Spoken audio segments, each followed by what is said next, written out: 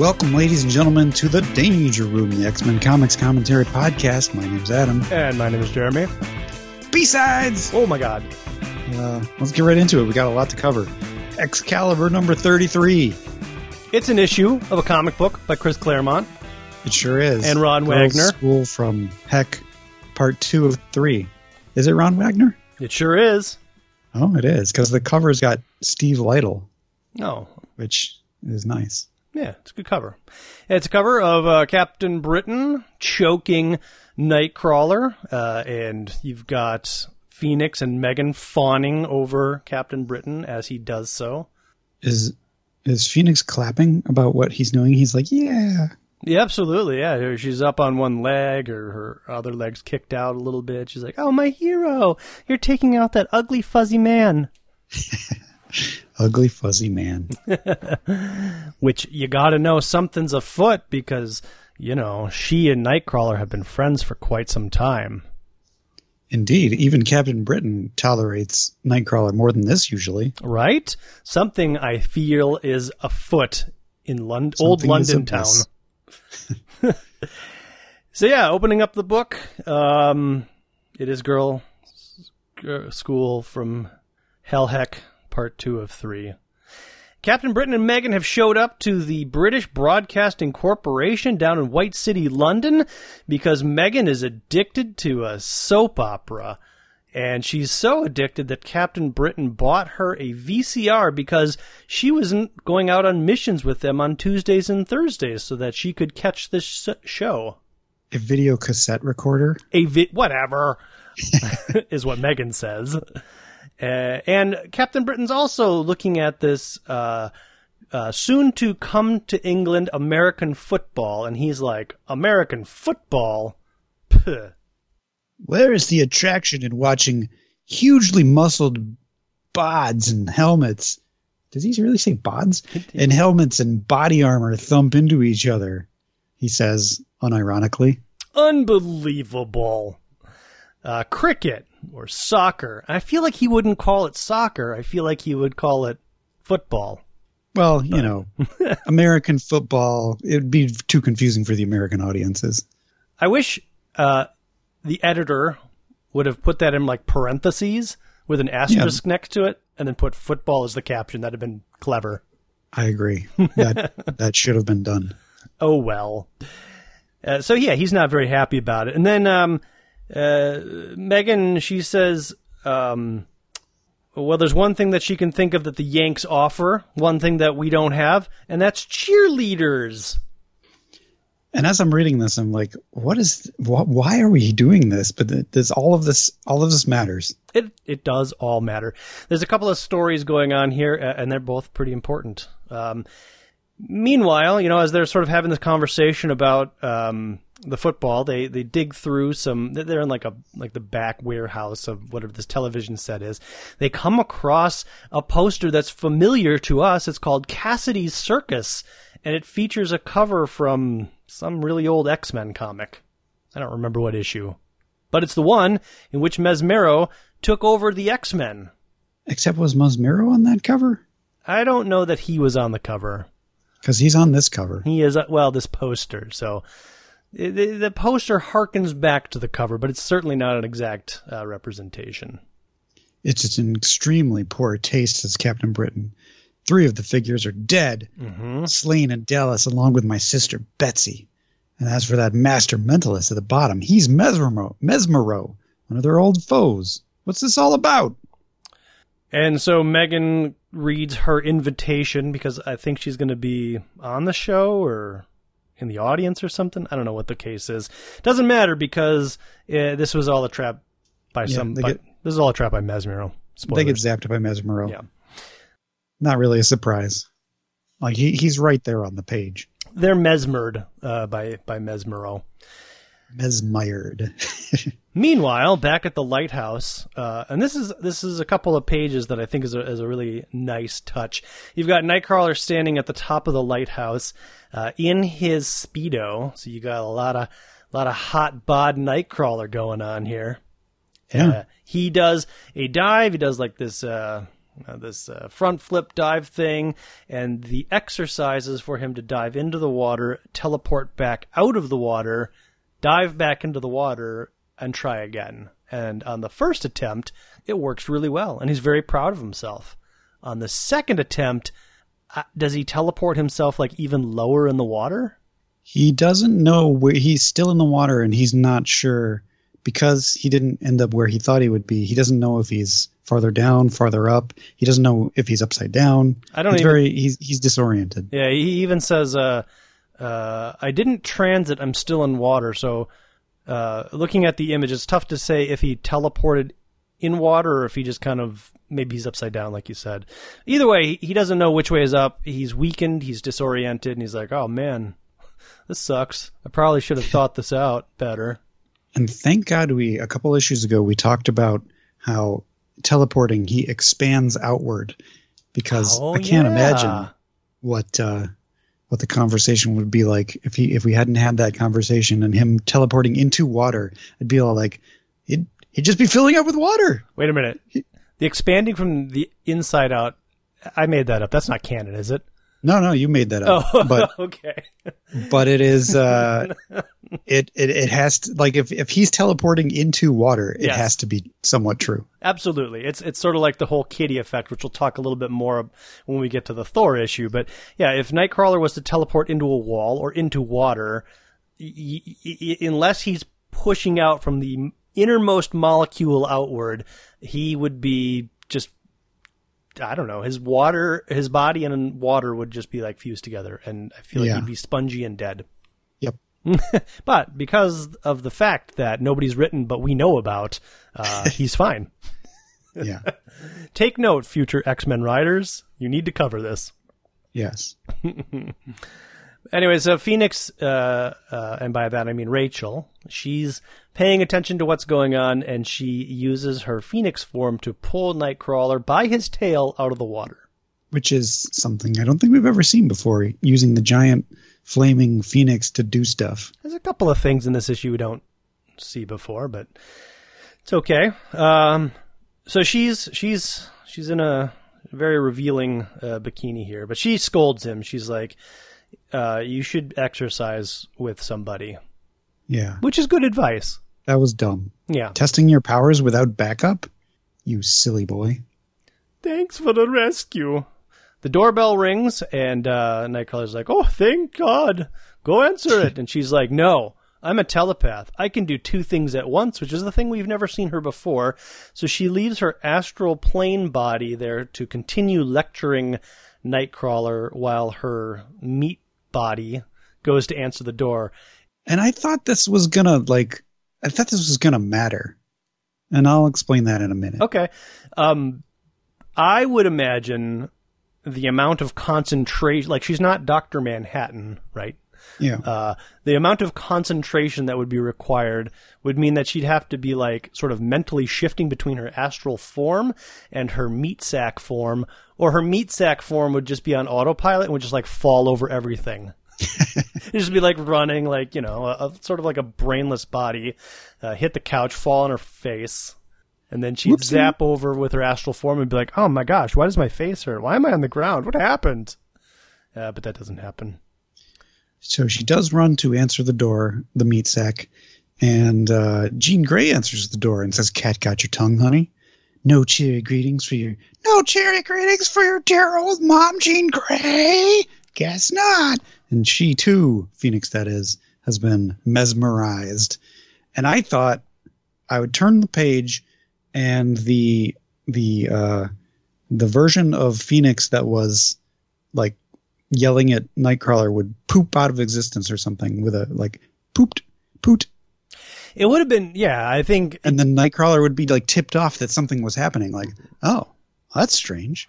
Right. Because either way, by the time we get to the end of the next page, Nightcrawler knows something is happening. So to have exactly what you talked about, or even just like Rachel be like, oh, Nightcrawler, something's wrong, and then she fades away, would have, like, okay, that would have paid off the setup of this new ability that she's got. But it it doesn't. To Nightcrawler, I guess she just disappeared, and he's like, oh, okay, well, I guess I got lectured. That sucks, Lockheed. I guess she finished her lecture and then disappeared. So Nightcrawler, talking to himself, with Lockheed answering, starts working out the puzzle of where could Jean be? What cross-time... Kitty, rather, yes. What cross-time stream could she be in? And why won't Widget take us to that alternate universe? Unless... Wait a minute. What if she's already on the planet Earth and that's why Widget won't take us anywhere? Because she's already here. Oh my god. I gotta tell everybody. Just then Captain Britain shows up and he's like, oh, Captain, good to see you. I've got good news. And Captain Britain punches him in the face. Grabs him by the throat and pushes him into the wall. Mm-hmm. Just like on the cover. He hit me. Oh, I guess he does hit him. It's a weird panel because he both slams him but also pushes him into the wall. It's a little weird. I think he punches him against the wall and then grabs his neck. Oh, that's his towel. That's okay. I was looking at Nightcrawler's towel and I thought it was Captain Britain's arm. No, okay. Because I thought he swooped in and just grabbed him by the arm, but then I was like, oh no, that's not what's happening at all. Yeah. So Rachel's mesmered. Captain Britain's mesmered. Nightcrawler sees Rachel coming with another woman who he assumes is Megan, but... Well, it is Megan. Is like, what's Megan wearing? Because she's still... the shadow looks like she's in Jean Grey's guise. But anyways, yeah, it's... Mesmero shows up and he's like, hey, remember me? I did it again. Hey, Mesmero, I should have. Yep. That's right, you should have, but you didn't. Remember I did this once before, but it all fell apart? Well, now I'm doing it again, and it's going to be better this time. Rest assured, this time there won't be any mistakes. Meanwhile, at St. Cyril's, Kitty is out in the athletic field, early in the morning because there's nobody out there, and she's practicing her demon ninja moves. Let's say kung fu. Okay. Or something. I don't know. She says something about, like, I'm the demon ninja from Chicago or something. Yeah. Like, she's practicing all the stuff she learned when she was in the Kitty and Wolverine limited series. Which is a nice little callback and touch. Yeah. And they're not outright saying it. You know, so for the true readers, they're like, I remember that. And all the noobs are like, what? Demon, Chicago, ninja, what? Cool. Comics are cool. I like ninjas. And so she works out to herself. She's like, oh, this is like a school for like people that won't take these girls anywhere else because they're so bad. This is the last place for them. Which I don't feel like we've known up till this point, but this issue hits it pretty hard. Yeah. And so she's wondering, Ace's place you sent me, Kitty. Any different back... Courtney. What did I say? You said Kitty. Courtney. Which would mean that she was talking to herself. Which she does. She is. So you weren't totally off base there. Does Courtney Ross, the Ice Queen of international banking, have some interesting shadows in her own past? Question is, why do I find it means so much for me to fit in? And will that question ever be answered? I don't think so. She continues working on her karate while a gaggle of girls have collected behind some bushes, and they're like, "Look, she's like Bruce Lee." Somebody says he was never that good. Well, I feel like that's like, I don't know, coming out of left field there. It's what year is this? Is he dead yet? Oh, I think so. Yeah, this is 1990. 1991. Well, then that's just mean. Yeah. I think Brandon Lee's just about to die, so... Speaking ill of the dead. Right? And how does this person know whether or not Bruce Lee was ever that good? I don't know. Based on the movies that I saw. Based on my martial arts expertise. So anyways, yeah, they're also talking about the American-style football, and they're like, look at the pods! And one girl says, I like the quarter deck. Quarterback Montrose, says Phoebe. Phoebe's got a black eye, and so she starts scolding and yelling at these girls. And do you think this is a reference to modern indie rock star Phoebe Bridgers? I don't know who that is. It's definitely not, because this is from 1990. Oh, okay. But maybe Phoebe Bridgers' parents named her after Phoebe from this comic book. Wouldn't that be a amazing coincidence? Or this person you're talking about was named after one of the friends from that show called Friends. Oh, yeah, it's probably more likely. I don't know. Phoebe's not that, unique of a name.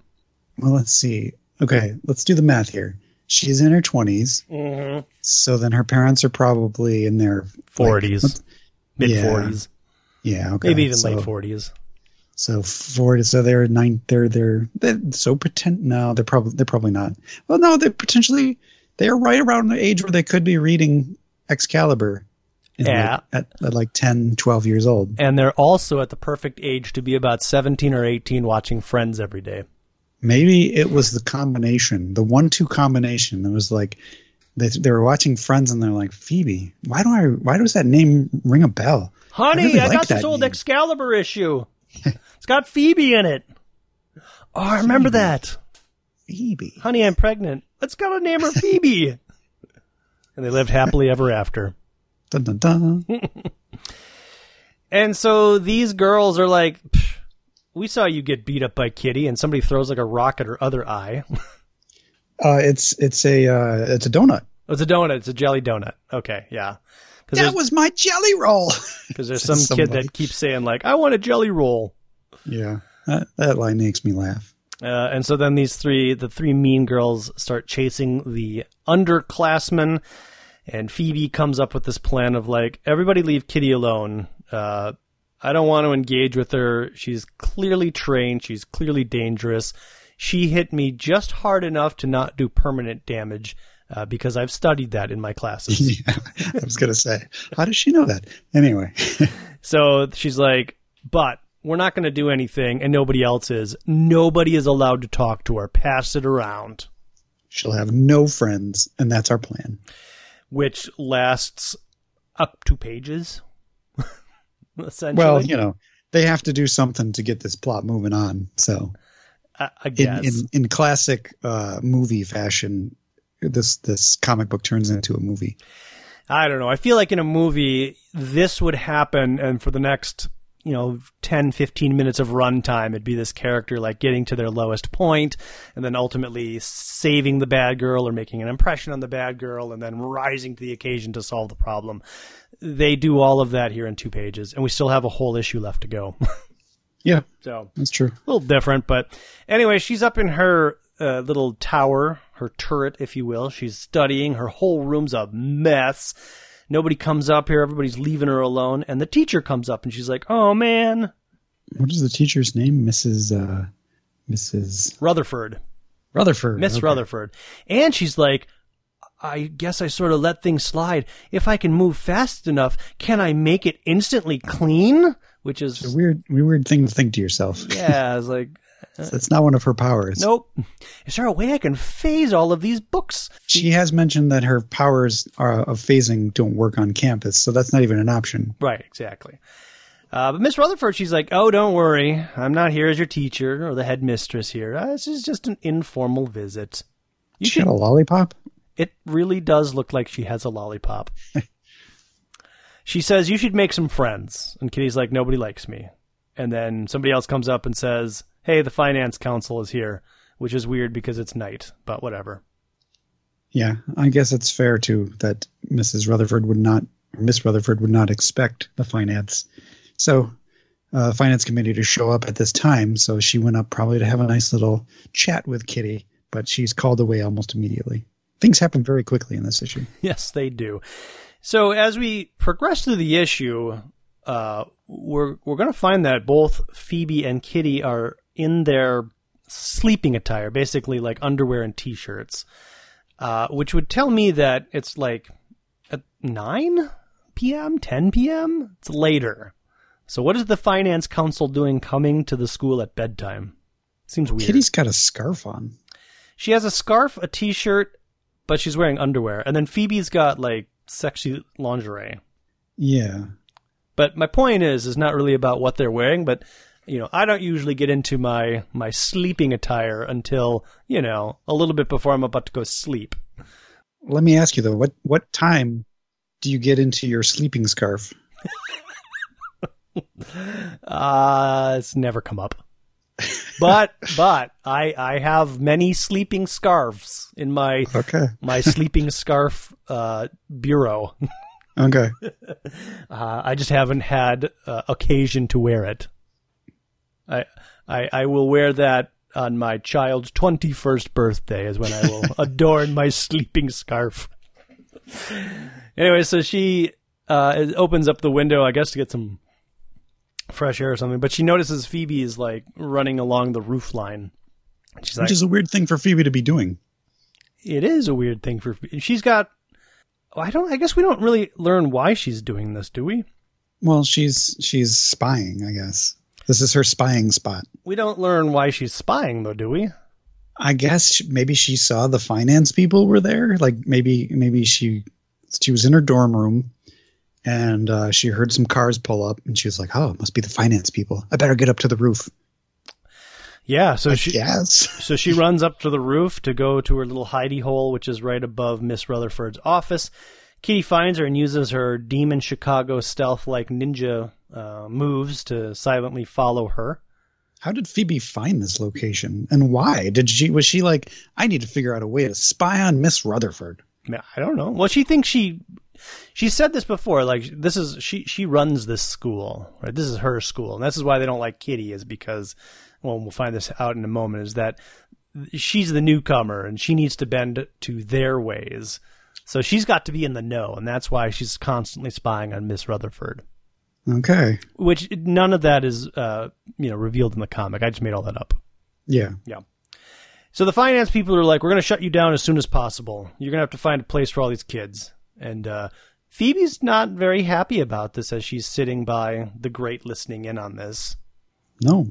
And Kitty, which shows, first of all, it shows that Phoebe's got a little bit more depth than just the bully girl, which is nice. Ew, thanks. Whoosh. And Kitty accidentally bumps into something, so her ninja demon skills aren't really that great, I guess. And they get in a little tussle. And that's when we get the whole thing about, you're new to this school, and we've been here forever. This is our school. It's kind of funny. Kitty tries to phase into something automatically, but she can't phase, so she just knocks stuff over. Yep. I like that. Yeah, it's a good touch. And then she ends up falling. Phoebe is able to get the high ground, get on top of Kitty, pinning Kitty to the ground, and starts yelling at her. And that's when... Kitty, don't attack me! I've got the high ground!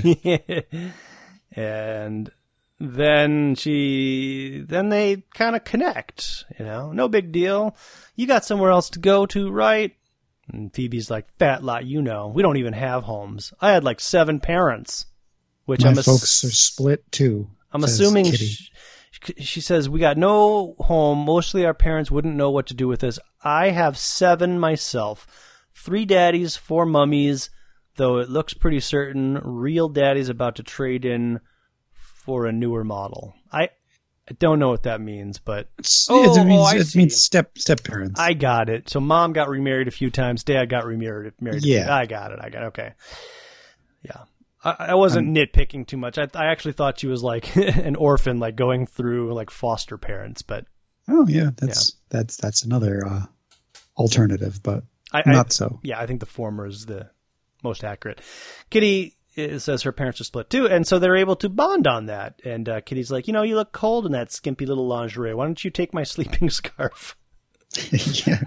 I don't know what she hands her. It's like a jacket, but I don't... But it's not the fringes jacket. No, because there are no fringes. She has a shirt that says Chicago 35, which I'm going to guess is like that McMahon guy. Okay. Not Ed McMahon. I'm going to look it up. Chicago Bears 35. Not Ryan Nall. Nobody knows who that guy is. I think she took off her scarf. Because you can't go running around a rooftop with a scarf on. And there is a panel where she looks like she's kind of taking it off. No, I don't know. Yeah, it is the Chicago Bears 35 shirt that she is giving away. Maybe it's one of those concert band jerseys, and it's one of her favorite Chicago bands. Oh, the Gnarly Whistle or whatever that band was. It's the famous Chicago Bears jersey that oh God, now his name is Bob Dylan wore for that one concert tour. Oh, did he wear a jersey? I didn't know that. No, but he's the only musical artist I could think of that was from Chicago. It's a Kevin Smith jersey. He's not from Chicago. Remember back when Kevin Smith used to wear a jersey every day of his life? Doesn't he still? No. Now that he's thin, he has a different outfit that he wears. Oh, that's right. He's got like a sport coat and a T-shirt. Okay. Yeah. Anyhow, I thought that it would have been a famous bear, but sorry. Don't think maybe it's just Kitty's favorite bear. Could be. Nolan Watkinson. From 1986 to 1993, Neil Anderson wore the number 35 on the Bears. So maybe she's a huge Neil Anderson fan. Could be. Or maybe it's a hand-me-down. Maybe it's from the 40s. Maybe Chris Claremont is a huge Bears fan, and Neil Anderson was his favorite running back. I like the Bears. Yeah. Love those Bears. So anyways, as they sort of make nice, they see that Miss Rutherford is in her office crying. That stinks.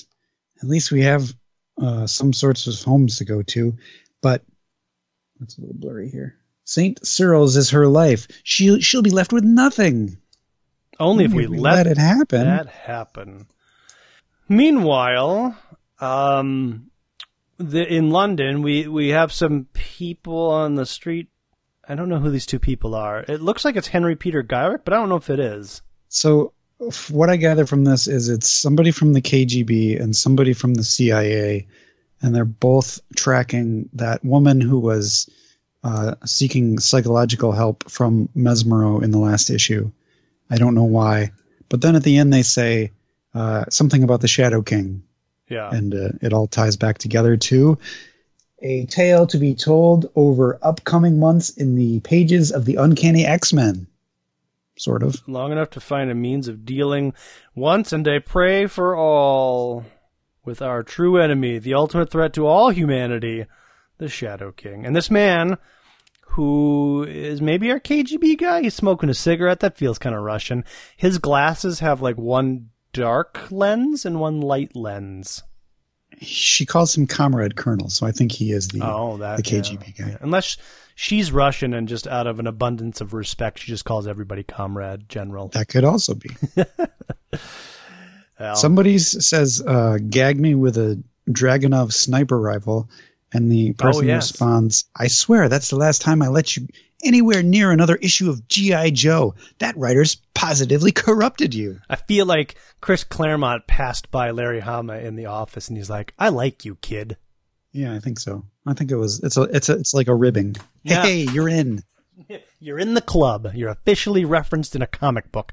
Now, here is a connection that I'm sure maybe you made, maybe you didn't. Spider-Man was in an issue of the Transformers. Mm-hmm. The Transformers had an issue where they fought G.I. Joe. That means that G.I. Joe and the Transformers are in the Marvel Universe, and they're just referencing, they're like doing some fourth wall breaking there. Well, not only that, but once G.I. Joe falls apart and it starts not doing well as far as the sales go, they just start putting the Transformers in the comic. So they're definitely in the same universe. And I don't think Spider-Man ever shows up. But as you said, Spider-Man is in an issue of Transformers, and that Cyber Girl is also in an issue of Secret Wars. Yeah, I was just Circuit Breaker. Circuit Breaker was referenced by like the Beyonder, right? Yes. Like he called her up and... Yeah, and she was in the issue, and she shows up and is like, I'm Circuit Breaker. Yeah. And I think she was like, I'm Circuit Breaker, but I'm busy right now. Doing Transformer things. I feel like this is somehow a October Guard reference, because there's, I don't know if you remember, but in G.I. Joe there is the Russian equivalent of G.I. Joe is the October Guard in those comics, and they were super popular in that comic. So I remember the October Guard. I always wanted them to make action figures of them, and they probably Eventually did at some they did. point. Yeah. Yeah, they did, and they weren't great.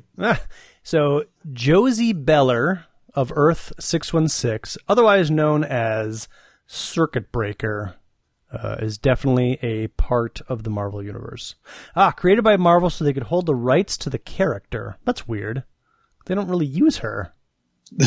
They used her in Secret Wars. That's it. Secret Wars 2, number 3.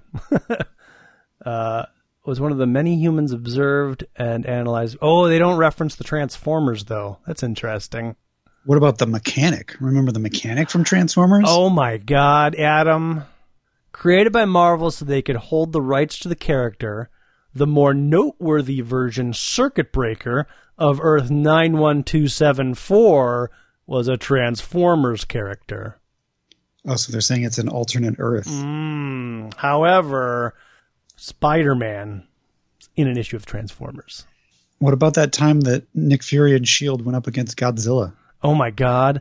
You know what they're saying here is that G.I. Joe and the Transformers, that series that I'm trying to make this connection to, officially happened in Earth 91274. Oh, my God. Unless G.I. Joe is another alternate universe in which there are also Transformers when the need arises. Earth 91274 has a nearly identical universe, that of Earth 120185, where the majority of events transpired much the same way. However, there were divergences. What does that mean? I'm clicking on it. Oh, Transformers and Action Force.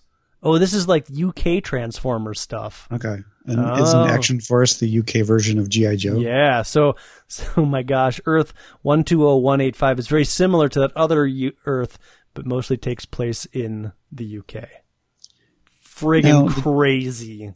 The 4-part G.I. Joe Transformers limited series, I think, was part of the Transformers continuity, but wasn't part of the G.I. Joe continuity. So go figure that out. I think you're right. And I'll bet you, if we kept digging, I bet you there's a Spider-Man that exists in Earth 91274, and he's like the only superhero. And he only appeared once. Yes. Okay, well, there you go. Oh, Earth 91274 is considered part of the Megaverse, which contains a number of alternate realities that are a part of the omniversal structure, but are so far removed from common alternate realities and timelines that events are almost unique to that particular universe. Crazy. So Circuit Breaker could potentially appear in a modern 2021 issue of X-Men. Oh my God, there's a whole backstory here. It goes into like Primus, who must be like a descendant of Optimus Prime. There's some Unicron stuff in here. Oh my God. Yeah, once I dropped off of Transformers, it started getting into the lore, and that Simon guy started writing it, and that's when the issues start becoming worth money, and I don't have any of those. Well, anyways, back to Excalibur. The Shadow King, they're going to stop the Shadow King. But meanwhile, in the top floor of the Harley Street townhouse, we see a very dapper Mesmero hanging out, drinking some, I'm going to say cognac. He's got like a smoker's jacket on. He's talking to the 2 robots from last issue who wanted him to do their bidding. And he kind of goes on and on and on about like, I do all these things, I got all these schemes, I got all these plans, but then when they succeed, I don't know what to do, and then they blow up in my face. So I went legit. And now I'm making money hand over fist. But you want me to do this thing, huh? Well, you better tell me what's going on. You better tell me sooner. Just kill me. And they're like, we don't know what to do. We're going to go talk to our master. Yeah. Turns out, though, that this dapper man was not actually Mesmero, but it was Megan who Mesmero was controlling, because he was like, man, I actually thought they were going to kill me, or you, Megan. But they didn't, so that was good. He kind of put her out there just in case. So he mesmers her into giving him a kiss, but he does say, some people you can lead to your lips, but all the hypnosis in the world can't seem to make him kiss you back, which was his big problem in that old X-Men issue. He had this whole harem, and none of the ladies reciprocated. Yeah. He's like, it's not good enough. Nobody loves me. You got to do it the old-fashioned way, man. Personality. Mm-hmm. Or wear them down until they give up. Yeah, well, that's what I do. I don't know that that's ever worked. He also sends Captain Britain to tail the two robots, presumably just to learn and get more information and possibly send Excalibur after them. He tells a joke, and then he makes the remaining members of Excalibur laugh at his joke. Wonderful plan. Absolutely brilliant. Meanwhile, back at St. Cyril's, this is so weird. So the bad girls are in their skimpy lingerie, and the underclassmen are all in like normal like t-shirts and shorts, like nighttime t-shirts and shorts. It's really weird. This is how Chris Claremont imagines teenagers are.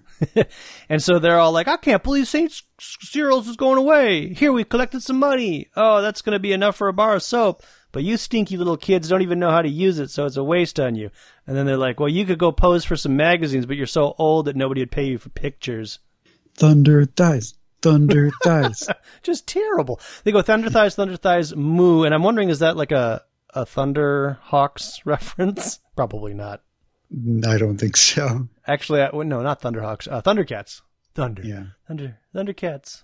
Oh, that is a reference to what she says next was assuming, of course, we could find someone willing to pay for pictures of such over-the-hill cows. That's pretty bad, actually. I feel like this whole page is a little problematic.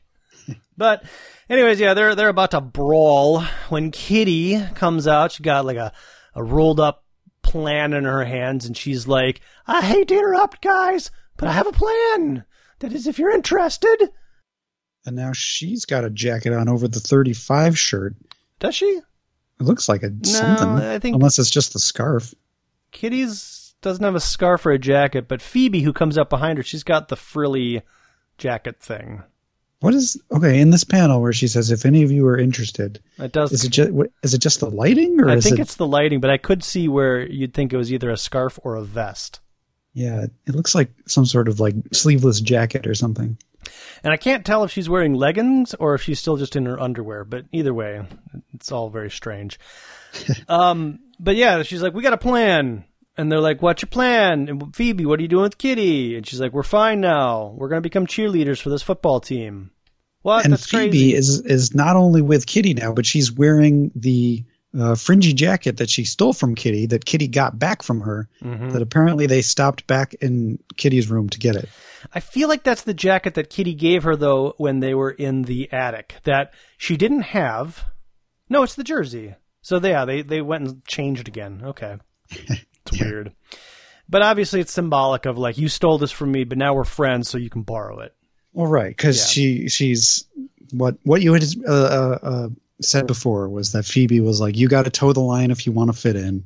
And now Kitty is like, oh, okay, is that how it is? All right, I will toe the line. You can take my jacket. And so they've got, so the TV station or somebody is holding tryouts for a London-based cheerleading team, even though everybody pretty much knows they're going to import this professional squad of cheerleaders from the U.S. They feel like if they can dazzle them enough, they have a chance of winning the competition and becoming the cheerleaders and raising the money that they need to save the school. And everyone's like, all right, but who's going to train us? And that's when Kitty's like, me! And everybody looks angry and upset about it. Well, not everybody. Most people are like, doomed. And then one of the girls is like, 5 pence says we'll pull it off. And the girl's like, what kind of odds? Utterly doomed. Even Phoebe is like, I think Phoebe is mad at the girls who are saying doomed. Exactly, yeah. She's like, come on, girls. Toe the line. It's me, Phoebe. I'm in charge. It's the Phoebster. Come on. So there you go. The next issue is School Spirit, or Cheerleaders from Heck. Yeah, we've turned into full-on, like, teeny bopper movie. I'm okay with this, because at least a story is happening, and it's not just a bunch of filler issues, which I feel like Excalibur's been nothing but. I'm hoping that, it's not going to go straight forward and follow a stereotypical plot, but there will be some curveballs. Well, I mean, spoilers, the next issue says Kitty reunites with the team and they confront Mesmero, so... There could still be some curveballs. There could be. I don't know. We'll see. We'll see. I'm enjoying it. Let me put it that way. I think it's just a 3-parter, isn't it? It might be, yeah. And then I think Chris Claremont's out, and it's probably going to go back to filler issues. It could be. Those will be quick to cover. All right. So how about Wolverine? Let's jump into Thor. So we'll stick with we'll stick with Excalibur. Okay. Thor number 428. Hang on, I have to navigate through the new Marvel Unlimited to find my Thor because I'll just talk about it for a while. Oh, there it is. I found it. It's under T for Thor. Yeah, it's not sorted. Where we left off, Kitty Pryde had just phased who she thought was the Juggernaut into a building, like halfway up to his kind of chest. So he's halfway phased into concrete, which I don't know. I don't know what the ceiling is like in this building, but are his legs like dangling, or is this rooftop so thick that, well, we find out the rooftop is thick enough that all of his legs are completely encased in concrete. But she thinks it's the Juggernaut, but it's actually Thor. In my version of the story, what's happened here is that Thor was phased into the ceiling, and whatever piece of Thor is not in the building, whether it be his feet or his body, just slides off. And his torso or whatever portion of him is in the ceiling is now just a part of the ceiling, and he's dead. All right, so moving on to Wolverine. No, I'm kidding. That is not what happens. And in fact, Thor is like saying, "Arg!" He's in a lot of pain. There's more fighting and stuff. Some police show up, but it's like the new super police. Yeah, they have a name, like Squad 35 or something. Sure. I don't know. Maybe they're a offshoot of Damage Control. But either way, they Code are... Blue. That's Code what Blue. they are. They have training and they've got weapons to deal with supervillains. Thor is like, this really hurts. I got to get out of here. So let me do my Thor thing and spin my hammer, and now I'm free. Yeah. And which, yes, I guess, is explained by magic. The roof of the building is like 4 feet thick, at least, because below his feet is now it probably got so hot that it turned into glass. Yeah. That he's standing on. It's a really thick ceiling. That is one serious roof. Now, so he's okay, but see, I'm still a little on the fence here, unless you go in with the whole magic route. That, like, even if he did sort of break through, I feel like his torso and all of his legs would just be like half flesh bone ceiling pieces. The only thing that gets him out of this in one piece is magic, because otherwise, like no spinning of a hammer, like you could separate some of the brick from the body, but the part that is phased into the body would just be kind of stuck there. Yeah. I liked my explanation better, where Kitty was like, "Oh my God, it's Thor," and she just is unable to free him by phasing him out. But whatever, this works. Magic hammers. Yeah. On the next page, Rachel does something we've never seen her do. She shoots a flame ball at Juggernaut Thor. Well, as we saw in the last issue of Excalibur, she can control a giant flaming bird. So this doesn't seem like much of anything. I'm okay with the flaming bird, sort of. Like, the flaming bird is sort of the effect and sort of the culmination of all of her powers. I guess it stands to reason that its talons can pick things up, although we've never seen that before. But now she doesn't even have the Phoenix effect. She's just out and out doing Human Torch, like, flame throwing. Whatever. No, it's cool. It's comics. Don't matter.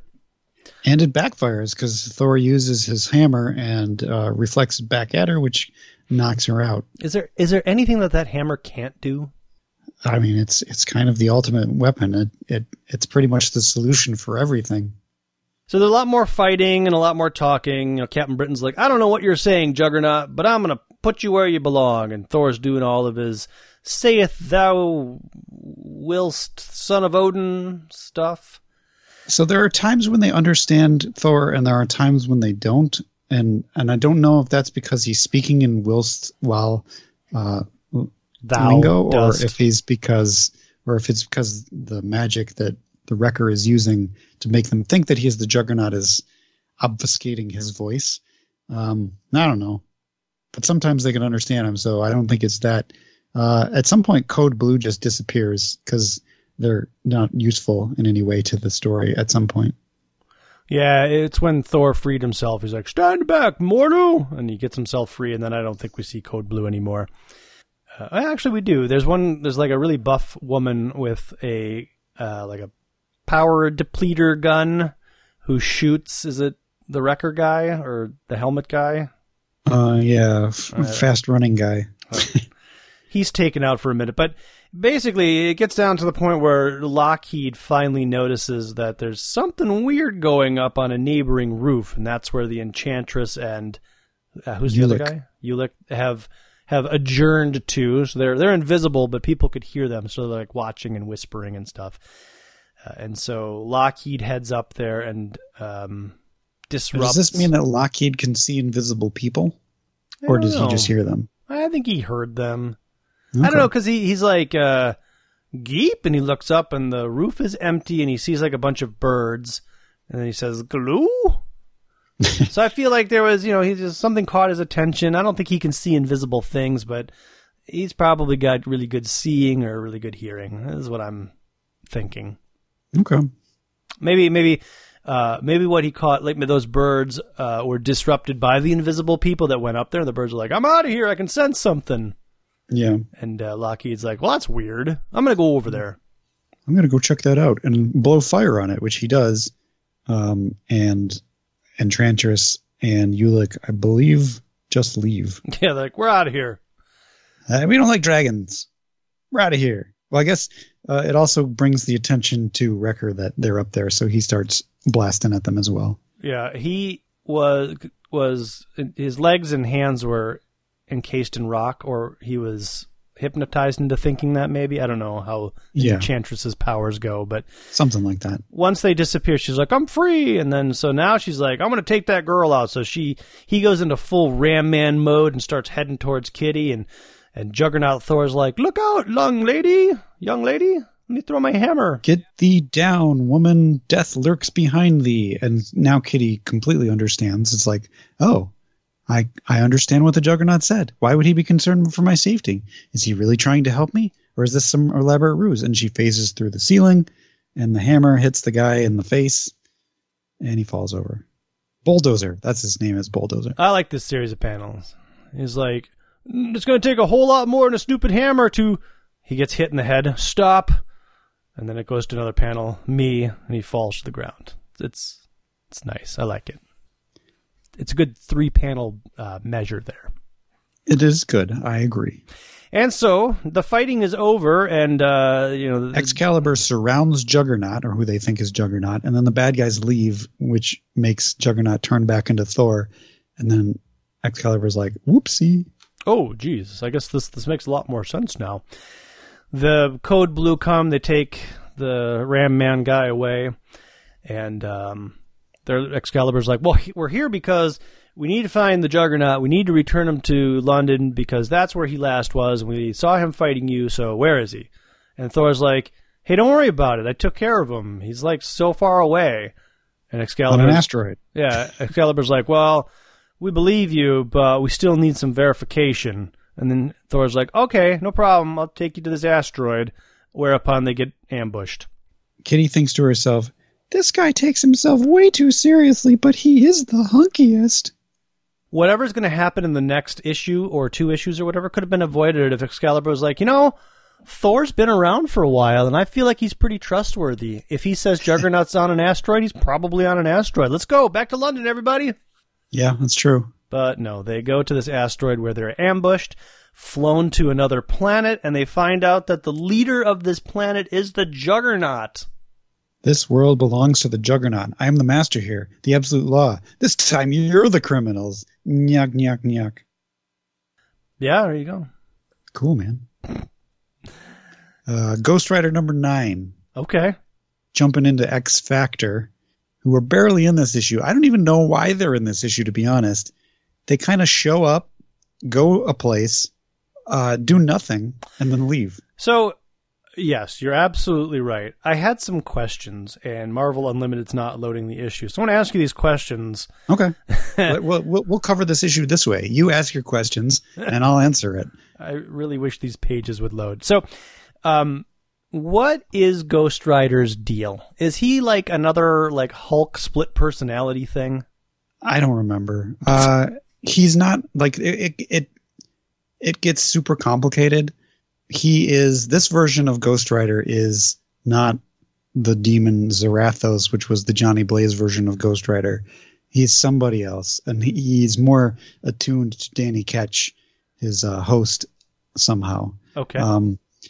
Yeah. So that's all I can really tell you. So when Ghost Rider is Ghost Rider, which appears that it can only be Ghost Rider at night, which is a thing that is that's not true. This is the first time I've seen that. Okay. I mean, this is issue 9, so maybe I just never noticed it before. But this is the first time they actually say it for the first time. Oh, it's nighttime. I got to go.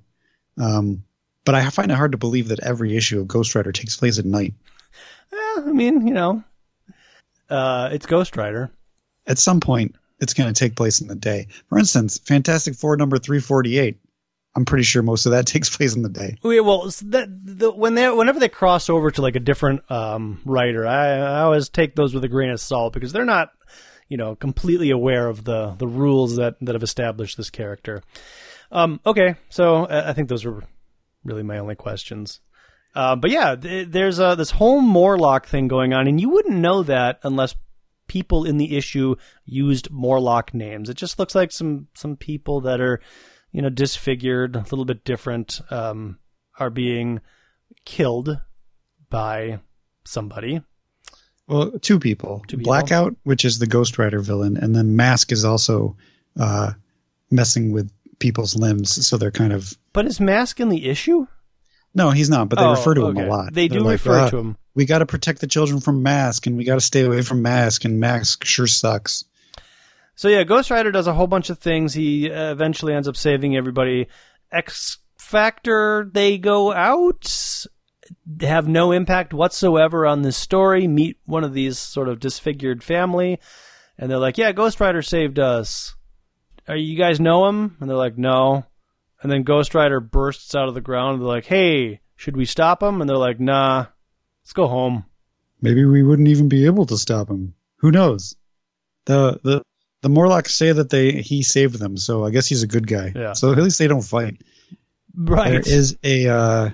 There is a female group of, I guess, assassins named Heart who are, I think, showed up in the last issue of Ghost Rider, and they just keep making all the wrong choices in this issue. They're just trying to kill Ghost Rider, and they almost try to kill kids. And the X Factor shows up, and they're like, muties. Well, let's just get rid of them.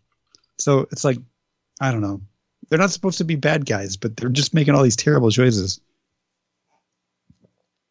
This Wings girl dies. Wow, there's all sorts of band references. You've got Heart, you've got Wings. Heck yeah. That's what this Ghost Rider was all about. Do these ladies come out with their guns and start singing All I Want to Do Is Make Love to You? No, but their guns do turn into guitars, and they do have Friday night gigs. Sweet. Oh, man. Anyways, there you go. A completely ineffectual X Factor cameo in Ghost Rider. It's weird because, like, really, it's just there for I don't even know why it's there. It's just there for people to buy Ghost Rider. Maybe it's like, oh, X Factor's in this issue. I'm going to pick this issue up. I don't know, man. But they don't do anything. They don't meet. They don't have like a misunderstanding, which is fine. It's sort of refreshing that they don't have a misunderstanding, but. When you have those cameos, I guess it's not always that way. Sometimes you just have cameos where it's like, Reed Richards is in this issue for no reason, just talking about some invention of his. They are worried about children that have gone missing because they have a child in their team. Yes. So that's really the only kind of sort of reference to what's going on that sort of makes sense. We need to go check this out because we love children. Yeah, there's one on our ship, so... Yeah. The X Factor needs to get involved in this, for sure. All right. Now what are we covering? Let's jump over to Web of Spider-Man number 73. You just don't want to do this Wolverine. Wolverine's next. Oh. I promise. You have a plan? Wolverine's going to be the one that's hard for me to load, so I'm doing that one next. Oh, man, all the behind the scenes. Web of Spider-Man number 37. Art Attack, part 1 of 4. There's not much that happens here. There's one thing I want to call out that has nothing to do with the X-Men or this story, but it is the character design for Chandu. It's amazing. It's on page 9. Who's Chandu? Well, I'm assuming it's Chandu. So it's all 3 bad guys are sitting in this van. Oh, he's one of the bad guys. Yeah, and he says, "Do not try to acetate yourself so, my dear Chandu. Dr. Morgan is right. You run the risk of overtaxing the life support system I implemented in your neck." So Chandu is a female figure. All right, so wait. That's 2 people.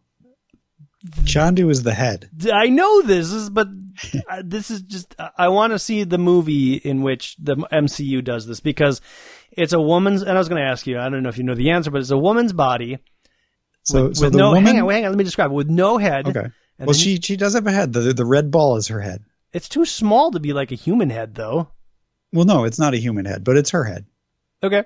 There's a red ball, I guess, over her head with 2 tendrils or arms, little spindly arms coming out that's holding this head of an old man. So you basically have an old man's head with an evil-looking goatee on a female figure. And her red ball head can do like all sorts of weird stuff, like shoot arrows and have arms that hold this head. I'm confused, though, because it says, "You run the risk of overtaxing the life support system I implemented in your neck." Oh, so the head has a life support system.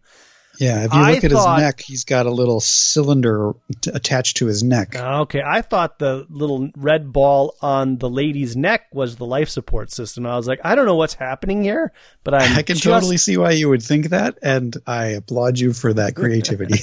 I want to see the series in which this character exists, and it's not 2 people, it's 1 person. It's the female body with the red thing and an old man's head. And I don't know, he's looking for his body or whatever the case may be. But throughout his adventures, he inadvertently gets himself into situations where he has to solve crime. I would like to just see Red Ball Head Lady as a character. It's just complete with the arms coming out of the red ball holding the head. And maybe Head could also be in it. And they could be like solving crimes together. Well, exactly. Oh, and maybe the arc here or the gimmick is that he doesn't have full control over the limbs. And the limbs, of course, don't have full control over the mind. So from time to time, they're at odds as to like, what are they going to do next? You could have a scene where they're in a bar and he's like, walks up to somebody and he's like, he knows that like he's got like a trim fit body that's practiced in martial arts, and he's thinking that he's about to take this person down, and as he's getting ready to what he thinks to throw down, he's like throwing all these insults at this person. The body just completely says no, and so the bar guy just starts beating his face, and the body's just kind of like standing there tapping its feet. And then later at the hotel, he's like, "Body, why weren't you there for me?" Body must have a name, but I don't see it anywhere. I don't know. I could write stories for days about this Body Man character. I love it so much. And then the next panel is even more confusing because it has a scene of him pulling off Spider-Man's mask, and it's his head. I don't know what's going on there, but... Well, he wants Spider-Man's body. I think these people first appeared in She-Hulk. Yeah. And She-Hulk was a pretty wacky sort of comic book with all sorts of weird characters like these.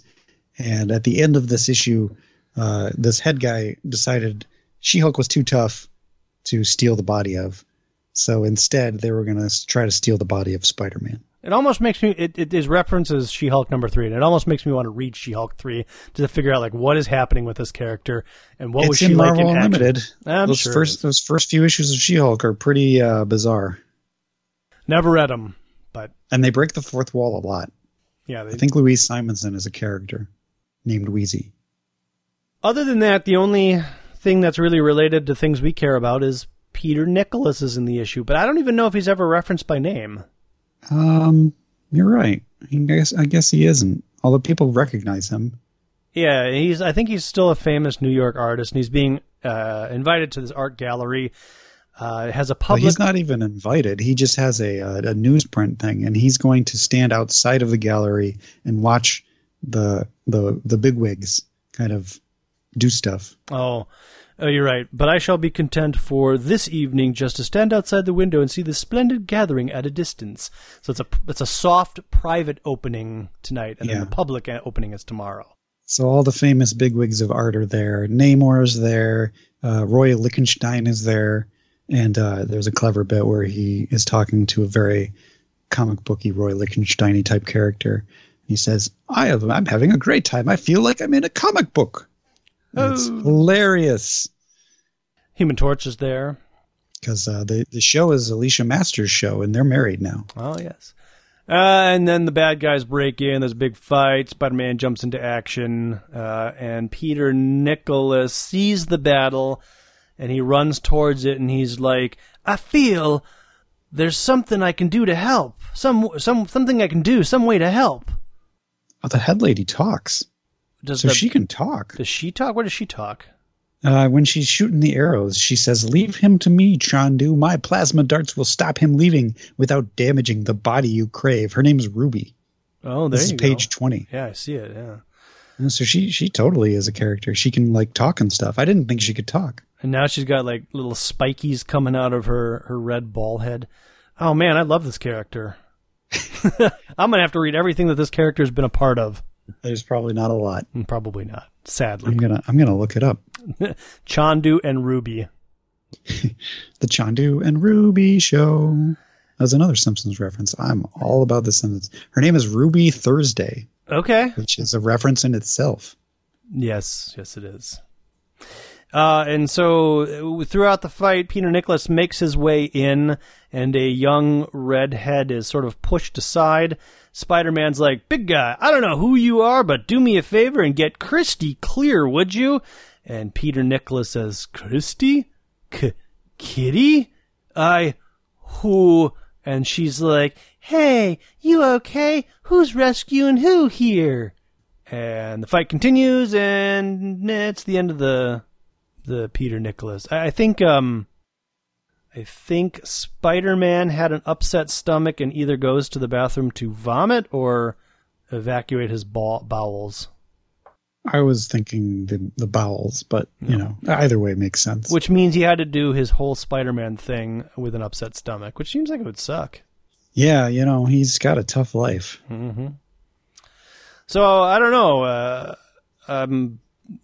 Don't know if we'll see Peter Nicholas in the next issue of Web of Spider-Man, but if we do, you'll hear about it here. On B-Sides.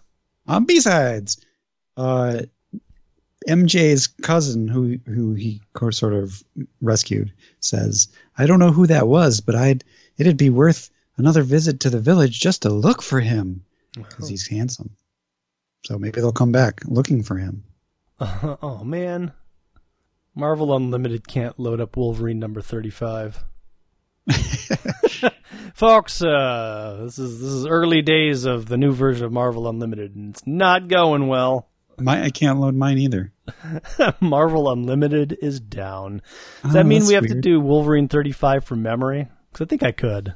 I have a hard copy that I can go grab just for references, but I want to talk about Ruby Thursday. Oh, do it. Her first appearance was in November of 1975.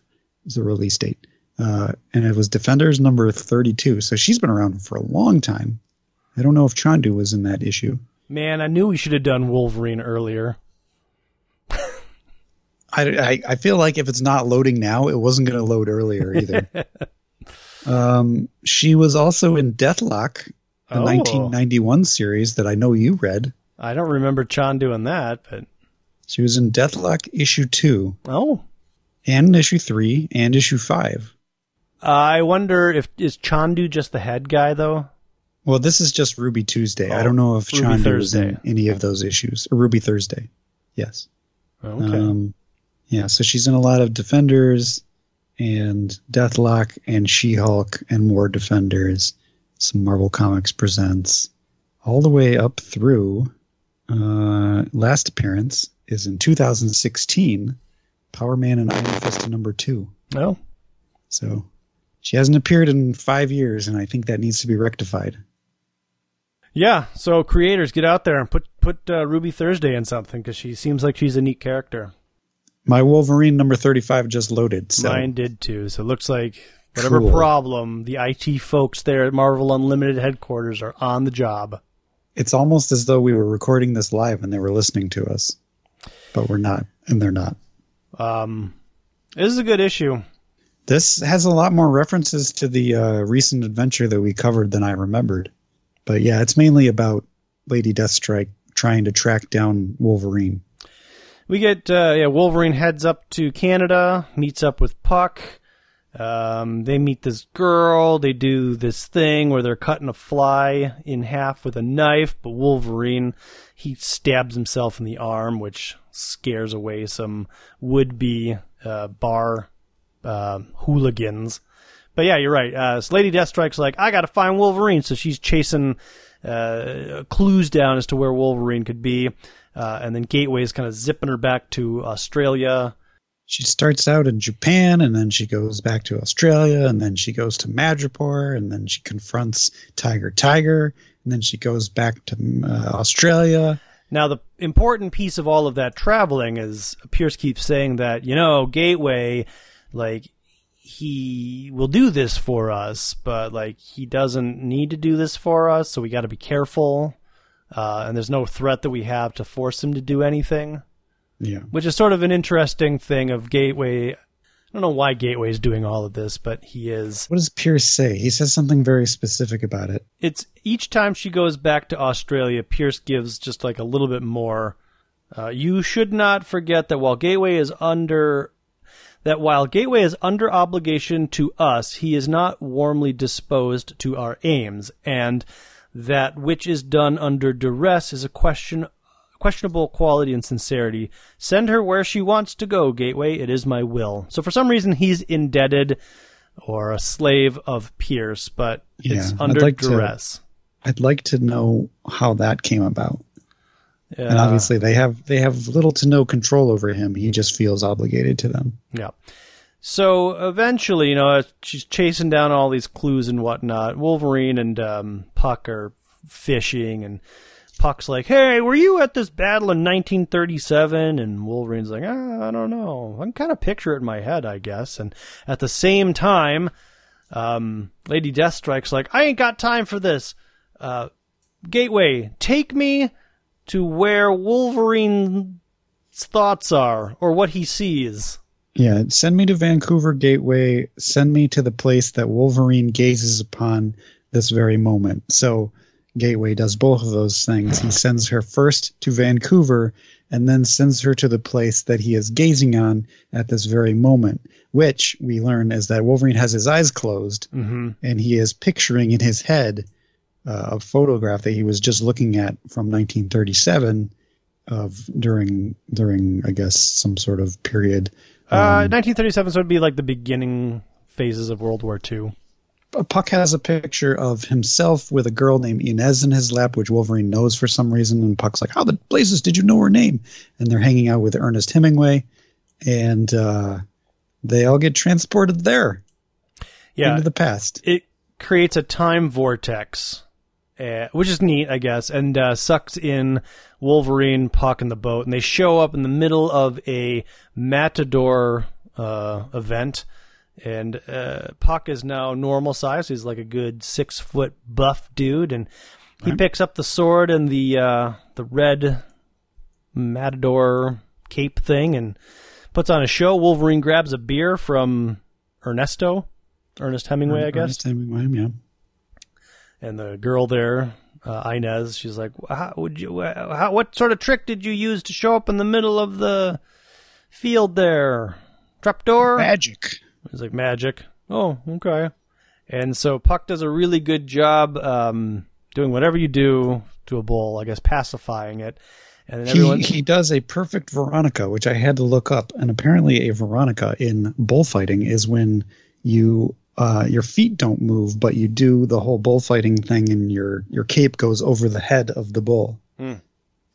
I learned something new today. And everyone's like, give us the final thrust. And Puck's a good guy. He's like, he's a brave bull. I ask for his life because now he's French for me.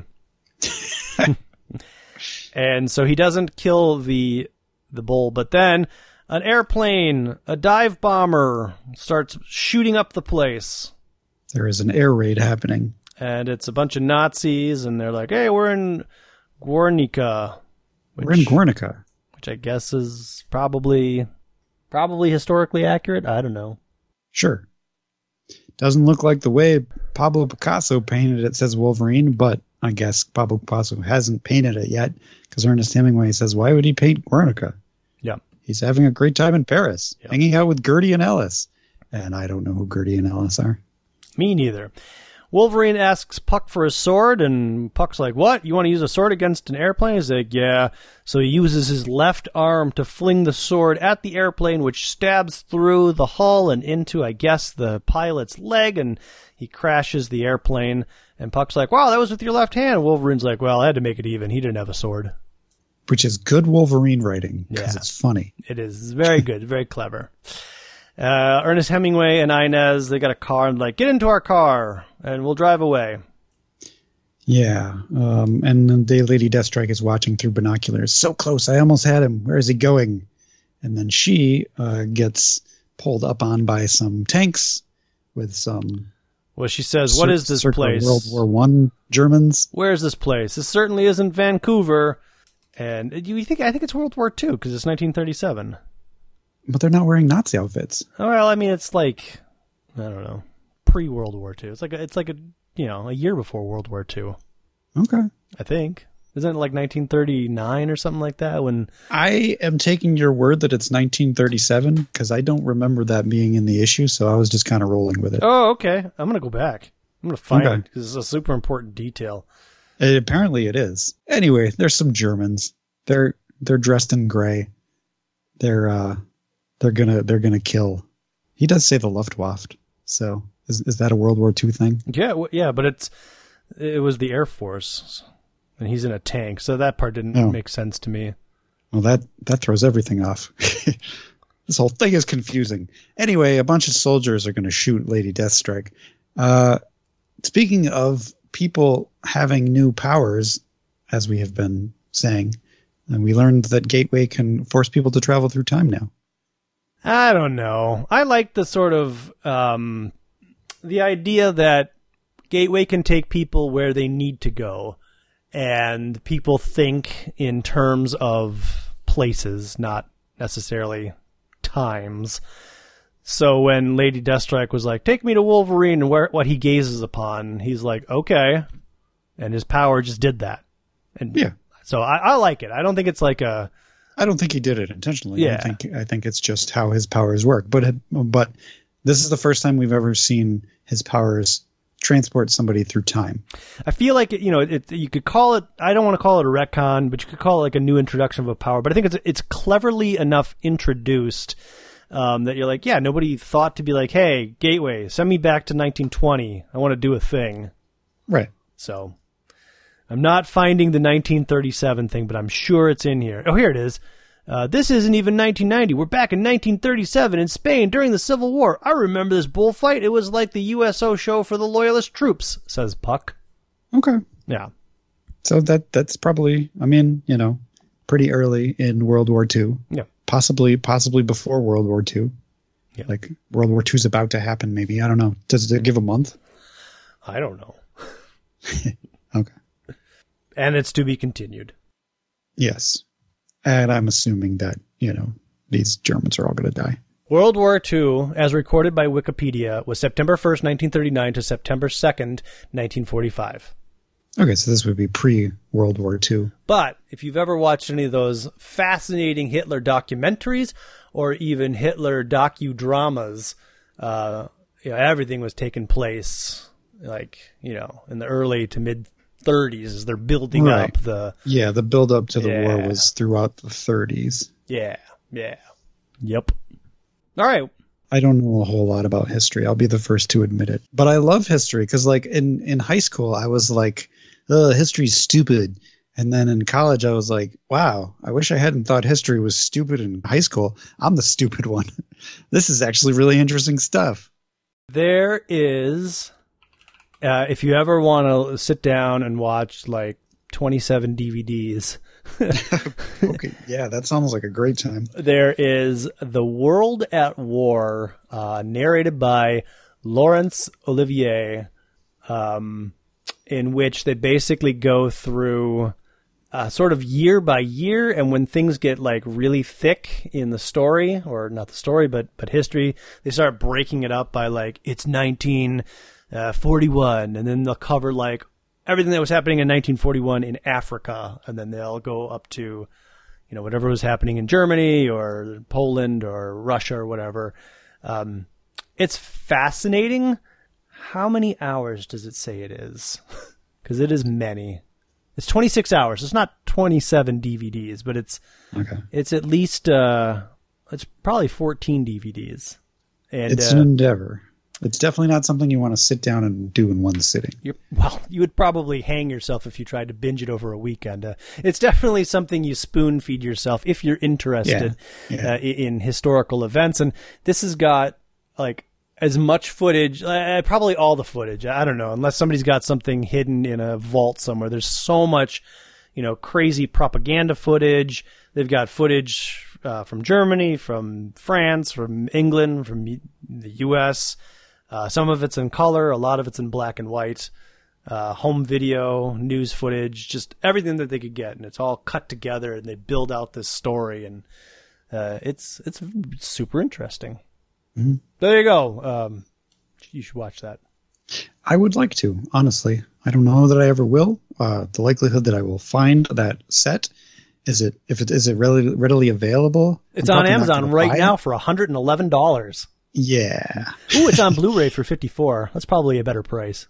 Yeah, that's definitely a better price. Cheaper? Always better. Cheaper? Better quality? I mean, it's still all black and white footage, but I guess it's probably...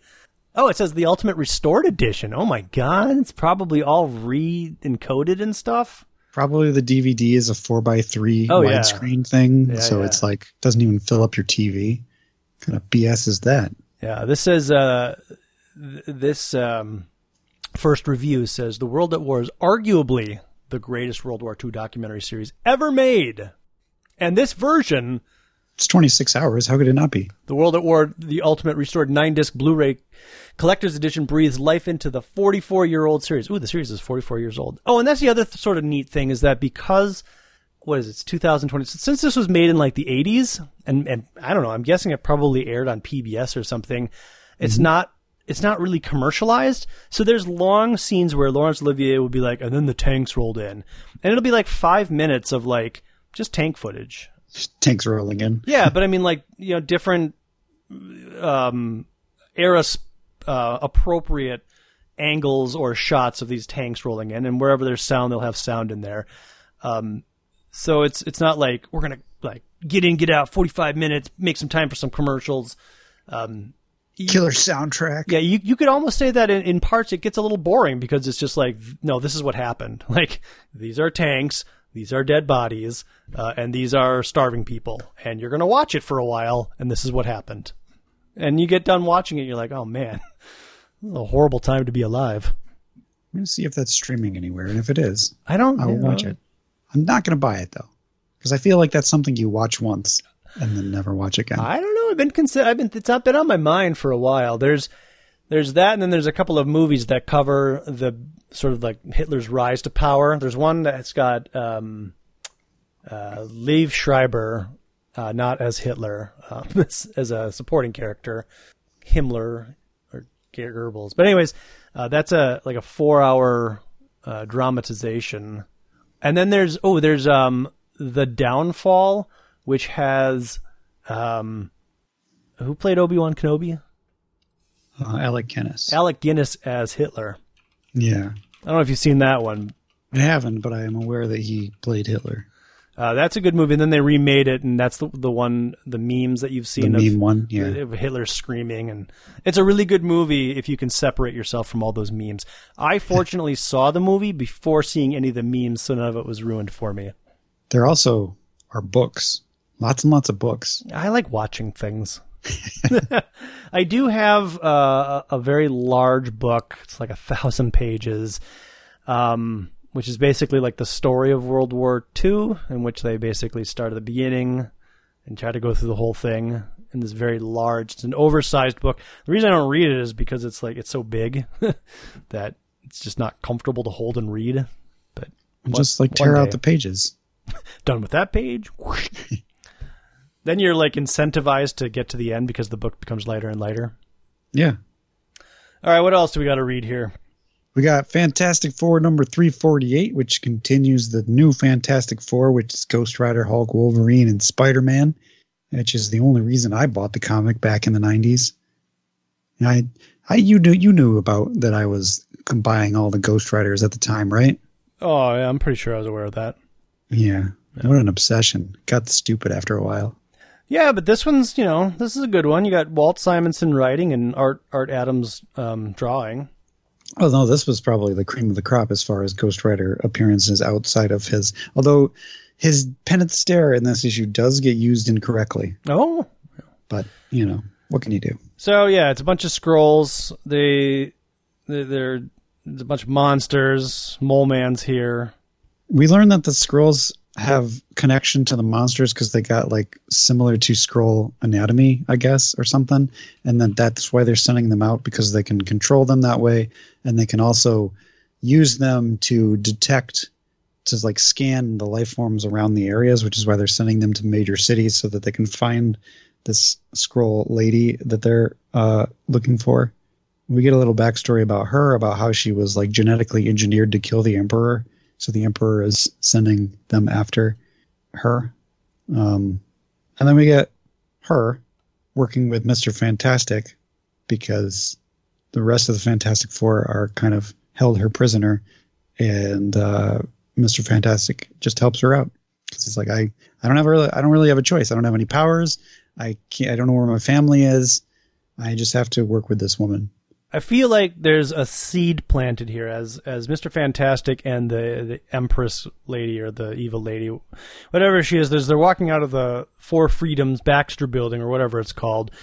She's like, "Dear, shouldn't you tell the robot that what we're doing?" And he's like, "Oh, of course. Well, if anyone asks, we're just taking a little day trip together. Everything's fine. And Roberta, in view of the national emergency, be sure to tell my friends in the Marines." Yeah. And I feel like that's got to be a code, right? I think that's definitely a code. Yeah. It sure feels like it.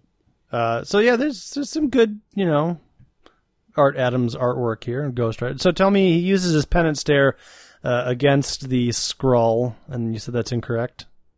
Yeah, so what his penance stare does in the pages of Ghost Rider is it makes people experience all the bad things that they've done to anybody else. So if you killed somebody, you would feel that person's pain. If you terrorize somebody, you would feel that person's terror. That's what the penance stare does. It makes you feel all of the horrible things you've done to anybody else. It makes you pay penance. He uses it here to force him to talk about his past. It's not really a torture device so much as a getting somebody to talk device. Sure. But I do like this effect of the penance stare that Art Adams draws, where the skull just turns total red. Yeah, that's pretty neat. Yeah, I don't think I've seen that before. Gaze into the penance stare in the Ghost Rider and see there your past. Speak. No. So I guess the idea is that he doesn't get the penance stare. Maybe. I don't know. I sort of interpreted it probably incorrectly as maybe he understood what he would be seeing, or he saw just a little bit. He's like, no, I'll tell you. I don't know. But you don't see your past, so even Ghost Rider doesn't know what it does in this issue. Okay.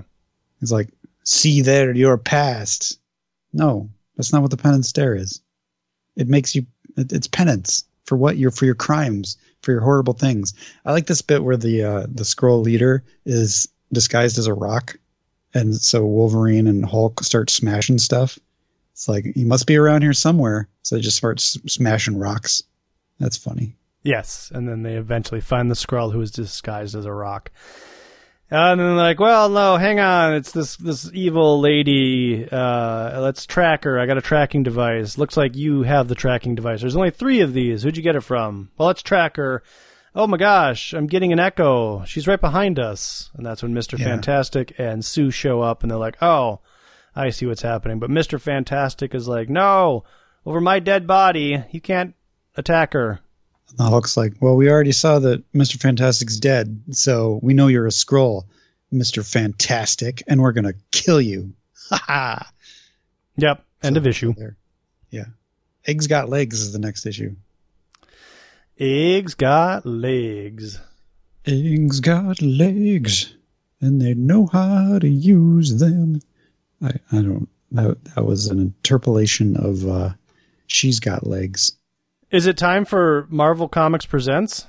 It is. Oh my God, this is a good one. It is a surprisingly good one because I've been complaining about this, and I feel like I kind of have to. What do they say that you have to eat crow? Yeah, you gotta eat some crow. Because all of a sudden this became really interesting, and it took 6 parts, and it was even the 5th part was kind of interesting too when we learned that this wasn't Wolverine, it was somebody else. Because I've been complaining throughout the whole time that Wolverine was so poorly written, which he still is. But this they give it away right away. I'm not Wolverine. I'm Calvin Rankin. So when you were reading this last time around, did you know that this was Calvin Rankin? No. Oh, okay. I still thought it was somebody else. Yeah, that Daredevil villain. So I read I'm Calvin Rankin, and I was like, oh my God. And then he clarifies, I'm the Mimic. And the rest of this issue is basically him going through his origins of like... Yeah. And I don't know how much of this we knew, but, it sounds like Calvin Rankin's life has just been filled with a whole bunch of mishaps after mishaps. But his dad was a scientist working on some experiments, and Calvin accidentally inhaled some gas. And after that, he could basically mimic everybody, right? He was able to beat the school boxing team's captain and become the best athlete and get all the good grades. And his dad knew what was happening, so he's like, we got to go live in a cave. It's friggin' weird, which they do. Apparently they go live in a cave. But he got out of the cave after his dad died? I think so. Yeah. And so he was dating Vera and met up with Hank and got super jealous, but then picked up Hank's abilities and the Iceman all the abilities. stuff that we covered. Yeah, we've seen and covered all of this. Presumably, but I don't remember any of it. And then he was defeated. And then he lost his powers, but then he got his powers back, and he became a lieutenant of the X-Men. When Cyclops stepped down, again, stuff that we've read before. And then I had forgotten this, that he met up again with Vera and Beast when Beast was Blue Beast, but in disguise. And that's when I thought it was kind of a sad story, and it didn't even happen in Astonishing Tales. I think it happened in an issue of Hulk. It was in Hulk, yeah. Yeah, where the writer, can't remember who it was like trying to finish his like Beast arc, and part of it, Calvin Rankin shows up and I think asks for help or something, but ends up absorbing some of the plasma or the gamma radiation, and they think that he dies, but apparently he didn't die. But apparently he didn't die because Wolverine was nearby at that time, and he absorbs his healing factor. Right before the events of Hulk number 181. Well, I think that was like several... Like, did they reference which Hulk issue it was? It says... I feel like it was many... These events took place shortly before Hulk number 181. Okay, so the Hulk issue where the Calvin Rankin is in is 161. Oh. And then the issue that Wolverine is in is 181. So presumably during that time, Hulk is running around Canada and Wolverine is tracking him, let's say. Yeah, I assume that they are telling us that they're tying Calvin Rankin's story into that first appearance of Wolverine. Yeah. Yeah. So Wolverine's kind of hanging around Canada. Calvin Rankin's almost dead, but gets, I guess, close. Oh, he also talks about like how his mimicking power just keeps like expanding, getting further and further out. So Wolverine was in enough of a vicinity that Calvin Rankin was able to get his powers. It also turns out his dad was doing some experimentation with adamantium, maybe even trying to inject himself with some adamantium. But all of this connected into like, evidently he took a shine to Wolverine and effectively turned into Wolverine. Yeah, he doesn't just absorb his powers. He absorbs, like, there's a panel where his hair turns into his hair, and he's got claws, so, somehow he got bone claws that have adamantium on them somehow. Of course, we don't know their bone claws are not a thing yet, so. So it was all sort of like, because of the gamma radiation that he had absorbed, and because Wolverine was in the area, he was able to get the healing factor, and that's led to him sort of being in this crazed state of being a Wolverine clone. And that's when Wolverine shows up. Yeah, looks like we're the only ones, the ones who are really to blame. At least I am. You mean you're alive too? How'd you manage that, Wolverine? And Calvin Rank's like, Wolverine? You got that right, bub. I came to help you. You're wrong, pal. I'm the one who's going to help you right into the grave. You screwed up my whole life, and for that, you're going to pay with yours. I hope this is the end. Continues next issue. Yeah. I hope this ends with Calvin Rankin assuming the role of Wolverine for the rest of the series.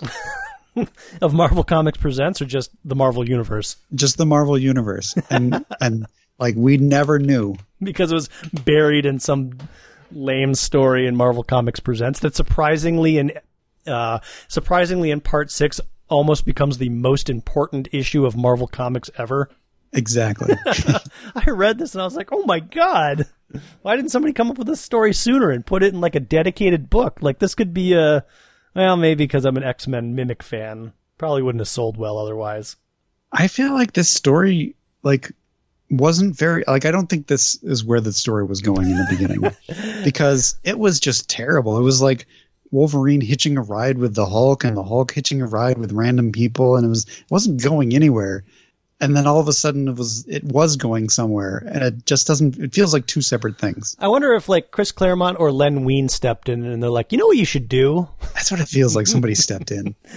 Why don't you make this guy who you don't really have a plan for? Why don't you make him the Mimic? What, the Mimic's dead? It's comics. Give him some weird backstory with his dad, adamantium and gamma radiation. It's fine. The kids will eat it up. The kids will love it. So there you go, people. If you need a fix of Mimic, go check out that Marvel Comics Presents. Yeah. Start with part 5. Yes. Yeah, start with part 5. Because the rest of it's kind of boring. It's not only boring, it's just bad. It's bad. Woof. That's it, isn't it? Yeah, man, that's it. Show notes, whatever the stuff we do here is. Oh, yeah, B-sides. Do we have any letters? This is a long episode. We'll do letters next episode. Look forward to that, everybody. More letters is coming out. So, yeah, if you want to add to that letter pile, please do so by visiting www.xmenpodcast.com or going out to facebook.com/Danger Room Podcast. Follow us at Danger Room Go. Go out to Danger Room at xmenpodcast.com to send us an email. Find us on iTunes or wherever podcasts are found to subscribe to us. Or go out to patreon.com/Danger Room, where all of this content, plus the bonus Patreon exclusive content, is posted.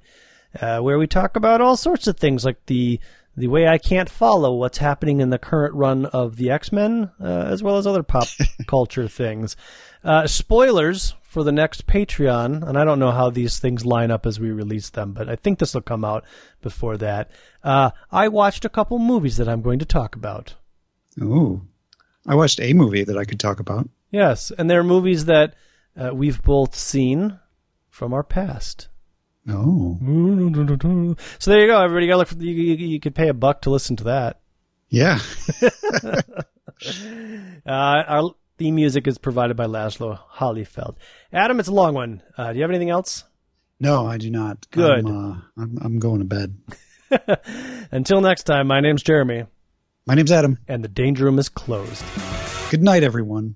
Good night. What if they're listening to it in the morning? Good day, everyone. Good day. All right. Bye.